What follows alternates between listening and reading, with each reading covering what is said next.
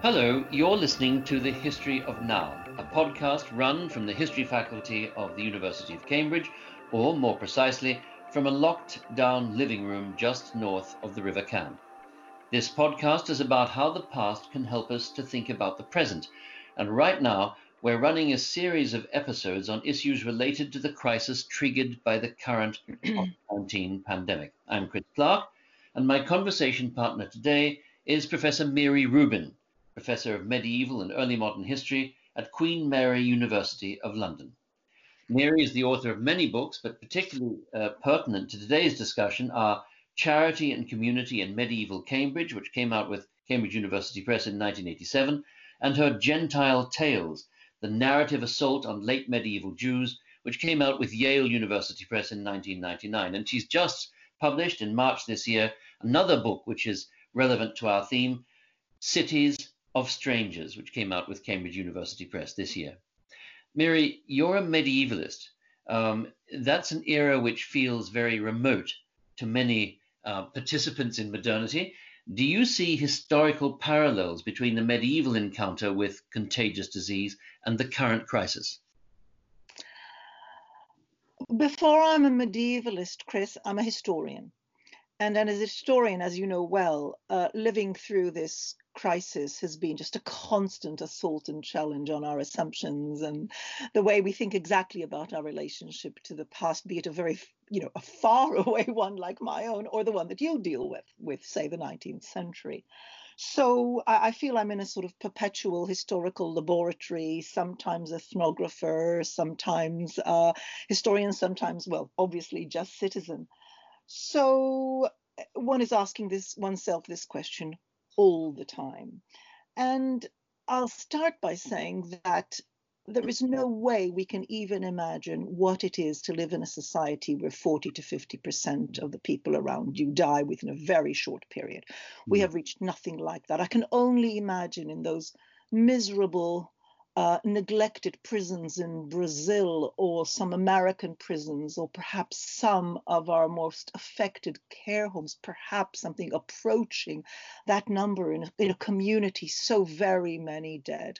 So however tragic and disrupting and traumatic indeed is what we're living through now, I, even as an historian who studied and read for decades about that phenomenon, the Black Death and its aftermath, I don't even think that I can quite get my head around what that means. But obviously, we try to tease it out with various types of measurements and interpretations. And yet, although we're not quite living through anything like that, most of us, the parallels are really quite extraordinary. And they begin just with stuff like the personal and the familial, the issue of just existential fear, just not knowing where this is going, just the sense of one's exposure and vulnerability. And then, of course, in family, how far is the family? It's interesting that in government publications now they talk about household rather than a family. People usually think of family as something sort of, biological, and actually talking about households. And that's a very interesting distinction, which actually one of our friends and colleagues, Naomi Tadmore, made in a book about 20 years ago, that when people in 18th century England, say in their diaries, spoke about family, they actually spoke about the people who live with them, with whom they interact regularly. So all of a sudden, the shape of our lives, it's those who are immediately around us. And that might actually include neighbors as well, to which our responsibility most extends, whereas both you and I are distant, you from one of your sons and I from my son. And so the person that sort of family-wise is very close is in fact quite distant. I can't do very much for him. So similarly, we find in the documents of the Middle Ages a preoccupation with this business of responsibility. Where does the responsibility for yourself, just literally keeping yourself alive, end, and your responsibility for others extend? And you can find even in the writings of a sole individual, like a very famous a French surgeon, Guy de Chauliac, who himself had, suffered for the plague for 6 weeks, but actually survived. in parts of his writings, he bemoans the fact that father did not know his son and families did not recognize each other. It was each to his own. And on the other hand, is actually very practical about how communities organize themselves in order to cleanse and put in measures for better medical provision. So there's that personal, the issue of the existential angst that's very familiar, this issue of the boundaries of responsibility and care. And then, of course, in the public domain, the assertion of by authorities, by those who govern, of a whole lot of powers to try and either deny or fix or attend to or diminish the effect in an array of confused decrees very often, and also always, as now, informed that the role of doctors in public policy becomes very, very great. And just the last thing is, in their anxiety, in their not knowing, people try everything and anything. It's not true that people just said, oh gosh, the plague comes from God, there's nothing we can do. They are trying everything, from doctors to amulets to relics. And of course, they're also prone to believing in conspiracy theories, just as we've seen around us. So from like Trump experimenting with a totally unsuitable drug to the 5G conspiracy. This is very familiar also from the past, as people are just vulnerable not only to Yersinia pestis in the past, but also to a whole array of ideas and suggestions. Yes, that's really interesting, isn't it? I mean, it makes me think that this disturbing parallelism of different kinds of knowledge of the disease that we face, formal and informal knowledges, is in a way a modern predicament, because we, as moderns, we think there ought to be one kind of knowledge, scientific, rational, means end oriented knowledge, and we're distressed or disturbed by the increasing purchase of non-formal, conspiratorial theories, the reaching for drugs whose efficacy has not been proven, and other even more folkloric responses. But of course, for the people of the era you've just been talking about, that plurality of knowledges is the norm. Exactly, very well put. Yes, it is the norm. It is extremely pragmatic. And at the same time, of course, there are sort of cosmological, indeed astrological explanations. But nonetheless, we have some really interesting sources from the south of France in 1363, when, in the course of an attempt to canonize a particular pious aristocratic woman, a series of people were investigated, or rather interrogated and acted as witnesses, in order to say that appealing to her and her relics had in fact cured them. So we're 1363, so they're survivors of the terrible second plague of 1361, but a lot of them also had been there in 1348-49 because they were adults. So it's quite interesting to see how they describe, when they're trying to describe how it is that this particular woman, Delphine, had cured them.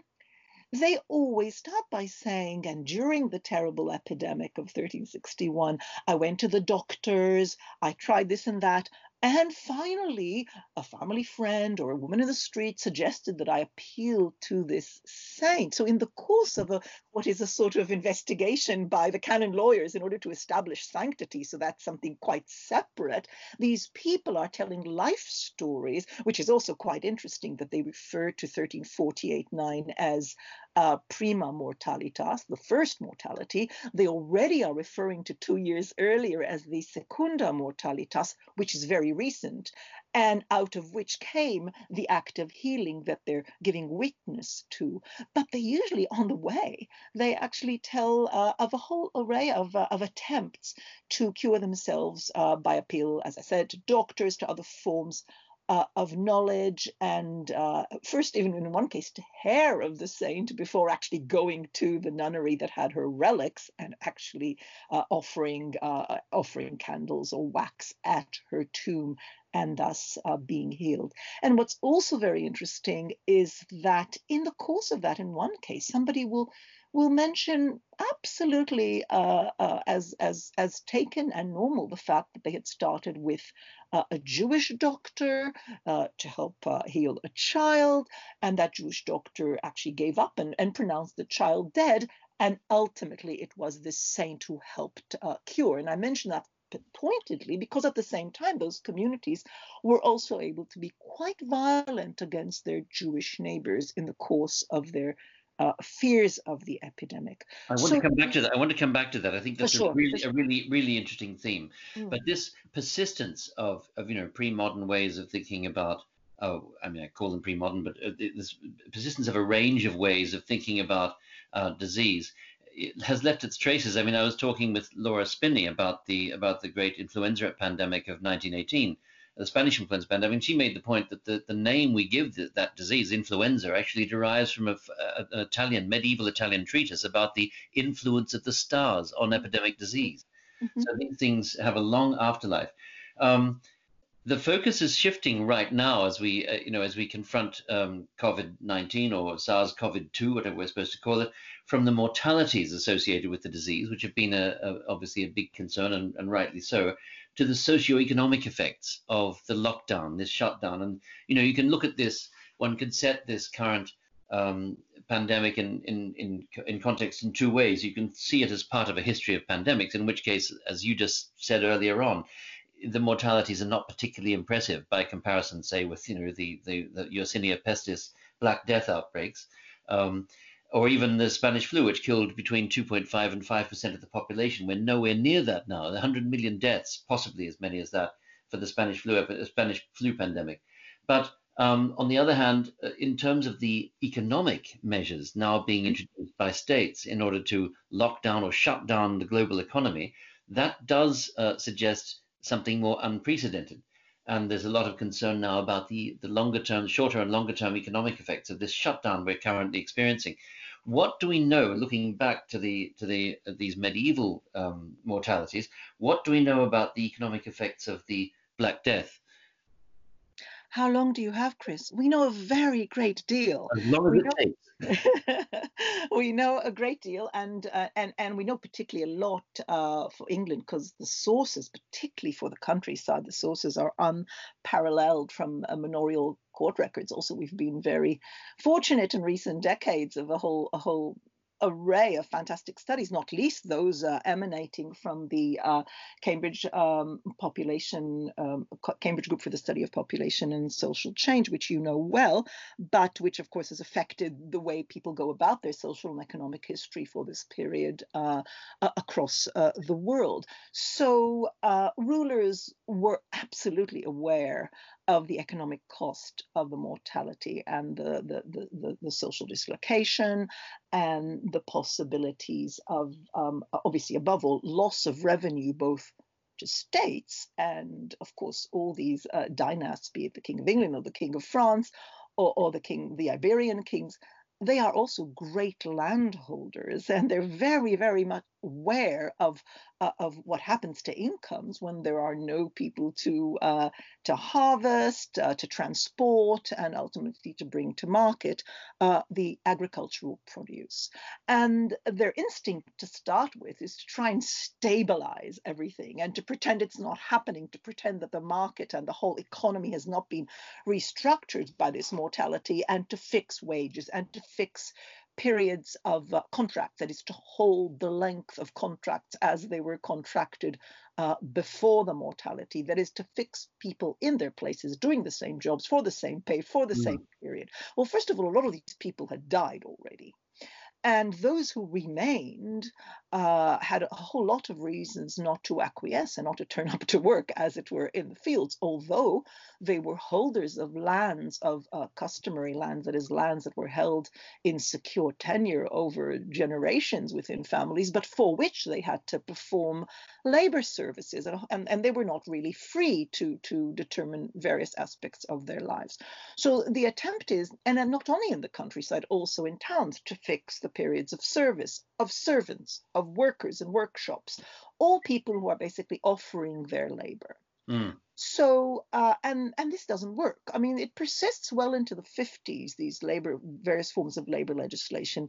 It doesn't really work. And it's, of course, enforced also only half-heartedly. I mean, if you're going to enforce it, you have to send your justices on their rounds throughout the country.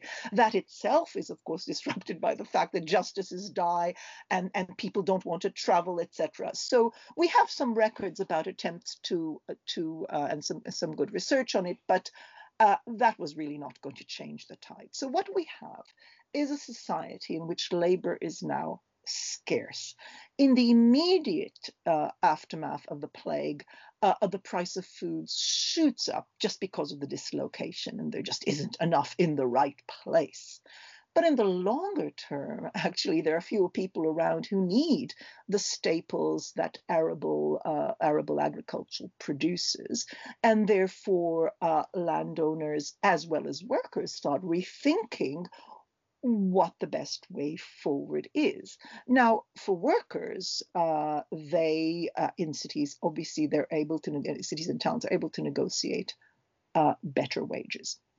And that is absolutely clear. And with the fall, ultimately, of the price of basic goods because of the fall of demand, they are on the whole able to buy more and consume more in the course of the later 14th and 15th centuries. And that has real implications for the economy. But let's just start with the countryside. What is absolutely clear is that over the next few decades, and remember 1348 to 1349, is not the only mortality. As I mentioned already, almost every decade there is a serious return of the plague, albeit in slightly different regional formations and sometimes affecting particular groups in the population. Yeah. So it doesn't go away. It's the new normal, as it were.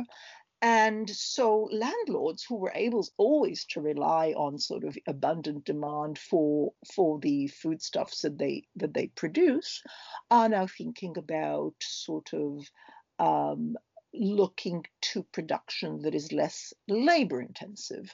So if working arable is very labor intensive, sheep farming is less, or cattle farming is. And the argument has been made, hasn't it, that in a sort of manorial nexus, a system of manorial landholdings where labor is scarce, laborers or the people who work the land can do just what you described in the case of servants and laborers in towns. They can negotiate for better contracts, and that this leads to a sort of loosening of the nexus of extra legal jurisdictions that we call feudalism. Is that true? Well, I don't use the word feudalism anymore, Chris, but yes, I know Well, exactly what you mean. The tenurial arrangements. when I was at university, we still did, but they were, yeah, okay. When I was too. No, seriously, you're absolutely right. And the shape that it takes is a movement away from these customary arrangements, which include a large element of labor and services. Remember, labor isn't just working in fields. It can be cartage, it can be a whole series of services like blacksmithing, etc. But and instead going into more like leases, that is, relationships that are set for years. And you can just imagine that John Hatcher once suggested that the landlords probably thought, okay, we'll do this for a few years and then it's back to normal. But it isn't. And we see increasingly, and also Philip Schofield, very interesting on this, that the periods of the leases become shorter. That is, the element of fixity and coercion, as it were, declines from the point of view of the worker. Now, the great argument of Rodney Hilton was that in the fullness of time, this is all very well for a while, but it does mean that some security of tenure that was always there, even for the hardest working serf, will ultimately disappear in the course of the 15th century, and there will be a time when this will matter because it will be easier to remove people from the land. But let's just return to those decades after the Black Death, as you suggested. So it's not just the move to pastoral, lots more pastoral dairy sort of agriculture, but it's also developing resources that maybe didn't seem worth the effort before, as it were. Mining enterprises, fish ponds, all sorts of growing crops that produce dyes for cloth. So it's a sort of diversification of these, dare I call them, portfolios of landowners in all sorts of directions, but of course also involvement in trade. Now, despite what we are often led to believe, landowners in England were never shy about participating in trade, and they were always involved in a whole lot of enterprise that have to do with moving indeed their own produce about, and they knew about cities and they were involved in cities. But of course now this becomes a much more attractive enterprise. So this is extremely, extremely interesting in terms, and it's true for what happens in the whole of Northwest Europe. If you look over to the Low Countries, where on the whole it's a much more urbanized society and far less land is in the hand of landlords, in the shape of manors, indeed, far less. There as well, even in the urban economy, in manufacture, you see, because if the economic pie shrinks, you sort of want to have something very, very special about what you produce. So we see the most extraordinary technological developments in the late 14th and into the 15th centuries, and it's at both ends of the economy. So luxury goods that you could have never dreamt of, but also a proliferation of mass-produced cheaper goods for those now workers who are able to afford. And it's a very exciting way in which there are opportunities, but in a much, much reduced economy. And that, to my mind, is very suggestive also about the situation where we are now. Absolutely, very interesting, fascinating, and very thought-provoking. I mean, it's striking for me as someone who's worked on east, what people in my part of the discipline call East Elbian Europe, the Europe to the east of the River Elbe, eastern Brandenburg and Poland and so on. There, the argument is made that the loss of population, the big die-offs that happen with 17th century warfare and plague, for example, lead to an intensification of servile agriculture because there are too few workers. And there you have princes conniving with landowners to tie workers down to the land through various forms of serfdom. It gets intensified by the loss of population, not the other way around. So clearly this change that you describe in Northwestern Europe and Britain has in part to do with demographic effects, but also in part to do with some kind of ideological substance which is there and which helps to drive change in some directions rather than in others. Well, I think it's to do with institutional differences between Western Europe and Central Europe, in as much as, I don't know if you're thinking sort of areas we might call Austria, Hungary, Poland, and so on. Yes. On the whole, despite the sort of catch up in urbanization and let's call it proto-industrialization, that they definitely experienced in the 13th, when Europe started going through it already in the 12th, it was never to the extent that it was experienced in Western Europe, and indeed and in Southern Europe as well. When you think how highly urbanized areas like southern France and Catalonia and Italy. So these alternatives, what does it mean? It's something very simple, that somebody can get off the land in the country and just go to a town and work. And indeed, cities are trying to attract people with all sorts of grants of sweeteners when they come into these depopulated cities. There isn't such a buoyant urban milieu, definitely not in Hungary, Poland, and also I should say that in Hungary, Poland, and to some extent England, the cities were always very much under the control, sort of affected by royal legislation, and in Central Europe far more than in Western Europe. So there are these institutional differences. And what's also fascinating, and here again another Cambridge socioeconomic person trained in Cambridge, a very important scholar, Jeremy Goldberg, has shown that it's not just that people, and when I say people, I mean men and women, go to towns because it's a real option. It's also the opportunities for men and women are different. That is to say, women have more opportunities in towns through their centrality to textile production and indeed domestic service, so that there is probably the sex ratio is with too many women, as it were, in the towns after the Black Death and into the 15th century, and the opposite in the countryside, because the men are a bit sort of still sort of more wedded to the agrarian economy in terms of what they can do and where they're wanted. So you get an extra complication to the demographic story of sort of why does the population not recover as Malthusians or neo-Malthusians would expect. And that's because people are not in the right place. We have a lot of spinsters. I mean, literally spinsters, but also a lot of women living alone or with other women in cities, and we know this from tax returns very clearly, and similarly unwed men in towns. And that interestingly exists in many parts of Western Europe, this mismatch.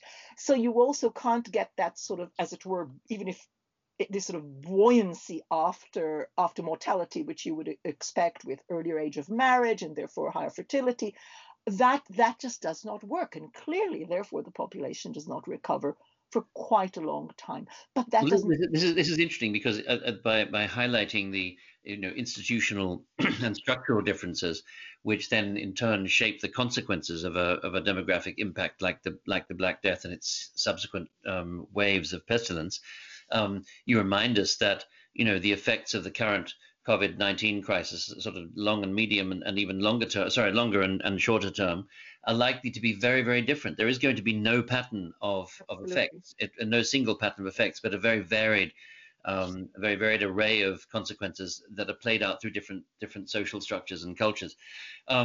Except Chris, and you'll probably understand this better than me because you're a modern historian who understands about the workings of democracy. But I would say, though, that our politics allow for a level of popular influence and activism and the shaping of policy to nonetheless play a much more sort of stimulating and vibrant role than it was possible, because the political community in the period I'm talking about is a much more limited one in terms of people who really have access to political power, except of course when they get together and have some sort of rebellion or uprising, which of course there were pas mal in this period as well.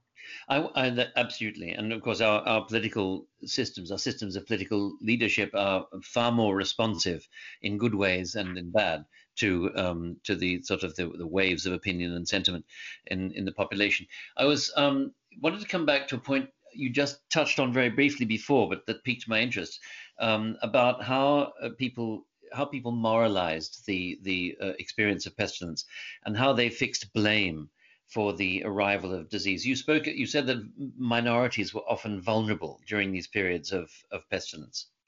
Indeed.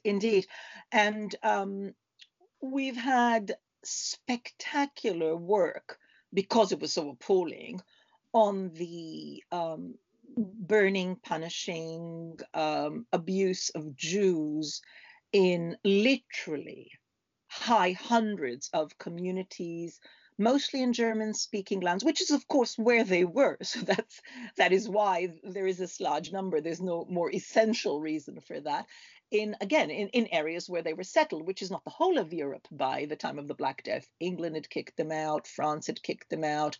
So in southern France, in Iberia, and in the Holy Roman Empire, and somewhat in Italy. So in all of these places, though I should say less in Italy, there is a violence against Jews, which is very interesting violence. It's let's call it polite and bureaucratic violence. That is to say, it is not at all, and it's important that people should hear this, it's not the sort of the poor of the city rising against the Jews. Not at all. There's a whole set of correspondences between cities, civilized places like Strasbourg and Nuremberg and Augsburg, sort of sending letters to each other about, so what's this business about the Jews? Yes, we have heard that the Jews have poisoned the wells, and indeed there's evidence from here and there, and there's a whole period of consultation. The result of which is that a lot, literally hundreds of cities, bigger and smaller ones, go for some form of punishment, usually with some sort of trial and the blaming of the Jews. And this in the face of repeated letters from the Pope to bishops to say, look, the Jews are dying in this mortality as well. Don't forget that Jesus was a Jew. So he's trying every type of argument that you can muster to say enough. And occasionally you have also some dynastic rulers, like the Duke of Austria, who basically says, violence in the street is not good for rulers, and it's best just to keep everybody calm. But what's interesting is, the great Charles IV, as it were, the great enlightened emperor, pre-divides, pre-allocates the properties of Jews in Nuremberg, in Frankfurt, with the view that they will no longer be around by one way or other. So but the link to Jews. I mean, I want to stay with this for a moment, actually. But it is true, on the other hand, that the link to Jews is a contingent one, isn't it? Because when you look at, it's not that the Jews are always in the frame for this kind of no. And there's the example. John Henderson spoke about this when we did a podcast about Florence and Vienna. He mentioned these figures, these sort of figments of the imagination known as untori, people who were pest anointers, who were suspected of smearing a pest conferring paste on the walls of churches or on hosts or altars and so on. And they were often not Jews. They were people from other city-states, other Italian cities, foreign workers. Absolutely right about that. But of course, the inherent vulnerability of the position of the Jews, and also the ready, it's ready to hand various forms that preachers are spouting, etc. It's so easy to build up the case, but you're right. I mean, they should. There, in some places, it was other people in Narbonne, terrible Narbonne, where there is a big Jewish community. Beggars were burnt, and in Sicily, it's the Catalans who recently, recent arrivals, and so. And I was just reading the other day, actually, quite by accident, in Heinrich Heine, the German wonderful Düsseldorf Jewish writer, and although he converted to Christianity, in fact, in a sort of formal way, writer and poet, was happened to be living in Paris in 1832 when the major insurrection took place. But before that, there was actually an outbreak of the cholera, and in connection with that, he recalls seeing on the street the corpses of two men who had been literally torn apart. I mean, all their extremities had been sort of torn at and they'd been killed by the crowd because they'd been found in possession of white powder, which was suspected of being a cholera-spreading poison of some kind. It turned out, of course, that these were just innocent passers-by. There were people who happened to be walking through the street, and this powder was actually camphor, which was widely used as a sort of powder against catching the cholera. So, this is a very persistent habit, blaming people for disease.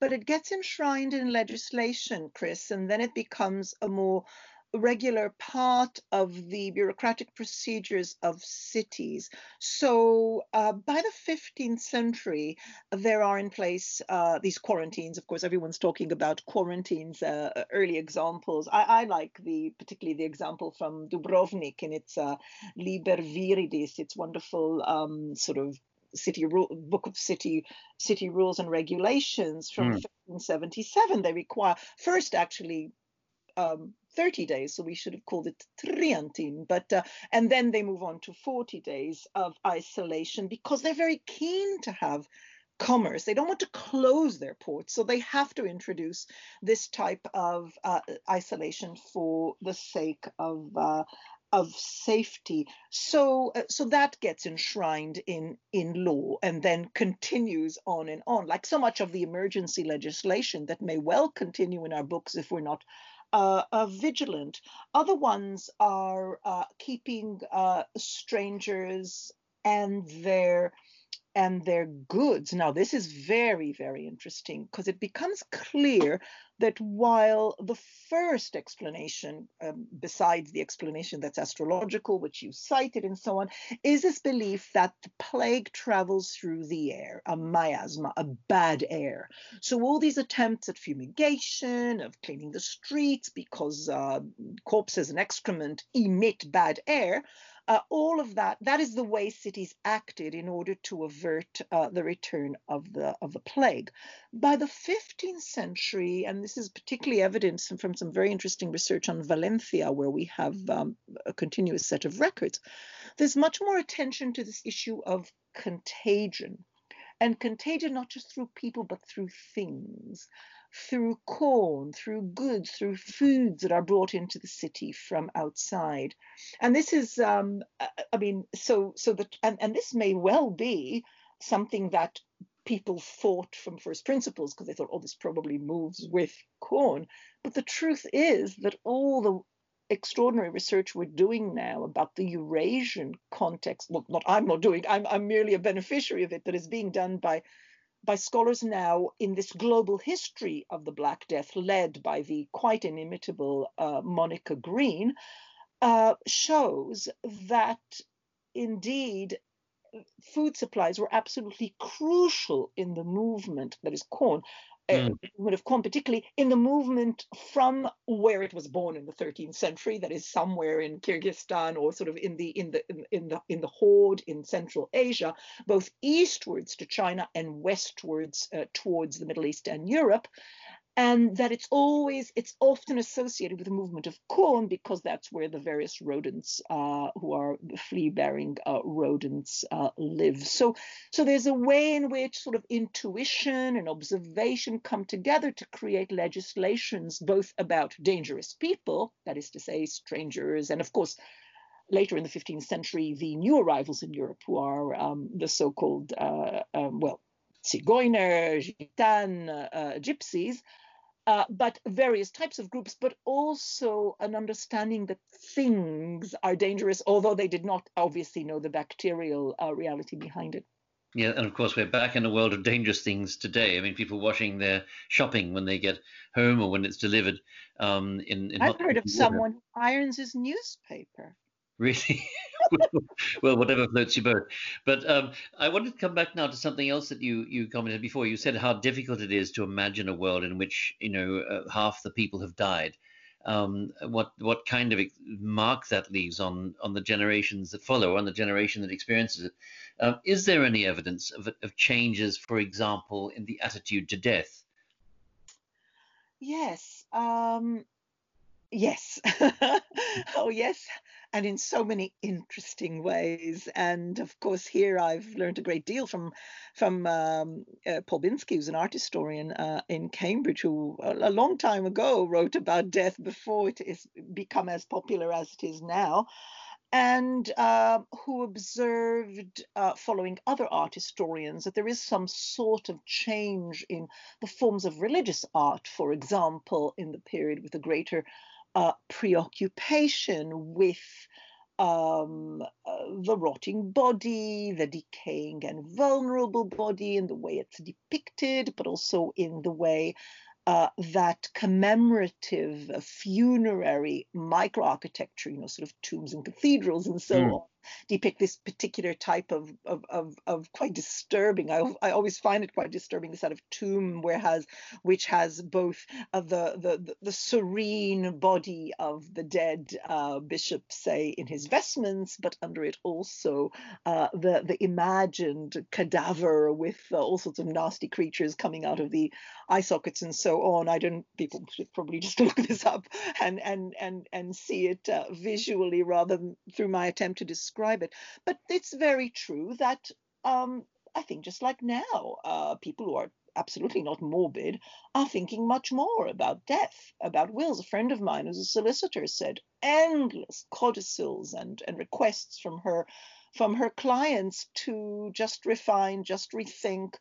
But in the longer term, it's just something that you can't ignore. And I think it's really important for us, because we think we're going to live forever, that it just makes you think. It doesn't mean a particularly morbid fascination, but it's just spending more time reflecting on the death we want to have, on preparing. And indeed, there's a new book has just come out about the literatures developed in later 14th and 15th century London, about death, about how to die well, about how death comes to everyone, but to everyone in a different way, the danse macabre, as it were, that wherever you are, death can just be round the corner, so you ought to prepare yourself. So you can accept that as an exhortation to a particular Christian type of preparation through penance and almsgiving and whatnot. But you can just think of it in a totally just secular or even atheist sort of context of the ethics of reflection on the end of life and what it means to others, not only to ourselves. So I think that there is more of that. But I mean, definitely you can see. Well, there's another very interesting issue, which is the proliferation of arrangements for praying for the dead. There are so many dead now to pray for, and how do you arrange it in some sort of reliable and sensible way through wills, through new foundations? Well, that's fascinating. I'm coming to the end. Coming to the end of our time, and I'm just thinking about new foundations. You wrote some time back a celebrated book on the title was "The Charity and Community in Medieval Cambridge," and one of the institutions that crops up in your research and writing is one of the Cambridge colleges, the College of Corpus Christi, which was founded shortly after, in fact, the first couple of waves of the Black Death in England. Is there a connection between the foundation of this college and that experience of pestilence? Direct connection, Chris. So it's very, very interesting because I'm sure everyone listens to this knows the colleges of Cambridge and Oxford to some extent and knows their names, and through their names knows their founders. That's a very tall assumption. Sorry? That's a very large assumption. Well, it's, bishops and kings, King's College, Queen's College, So I think it's these are global institutions of global renown, I think. And they know that on the whole these are founded by very great personages and with a lot of money to endow with, and with that vision, and one might say the sort of arrogance of just creating a statement like this, a sort of great new institution of learning named after them. But the Corpus Christi College in Cambridge is the only college that was founded by, common people, people of the city, albeit the elite of Cambridge, the Burgess elite, the sort of the great movers and shakers, merchants and landowners, but perfectly ordinary folk. And it worked like this. So before the Black Death, there were, as in all cities, fraternities, sort of religious clubs where people met, others like them of their same sort of social economic situation, and they got together to celebrate feast days, to celebrate, and particularly to ensure that there will be a proper funeral and annual commemoration after their death in style. And so St. Mary's was such long-standing fraternity in Cambridge, and more recently the Corpus Christi Guild that was founded and that's founded literally during the Black Death, and it's founded around one of the very great devotions of the later Middle Ages, which is to the Corpus Christi, that is the body of Christ as imagined during the Mass, the transubstantiated body. But members of St. Mary's fraternity were all but dead. And so the coming together, so these two elite institutions, elite fraternities combined with common purpose to take all their property and more, and to create an institution that will forever commemorate themselves and members past and present of these bodies. And what better than an academic college, of which there were quite a few around already, from Peterhouse and Clare and Pembroke, and so they saw these institutions, which are sort of fairly new. The first ones were only founded in the late 13th century, but they seem to be effective. They live forever because there are new fellows and new masters, and these are professionals at prayer.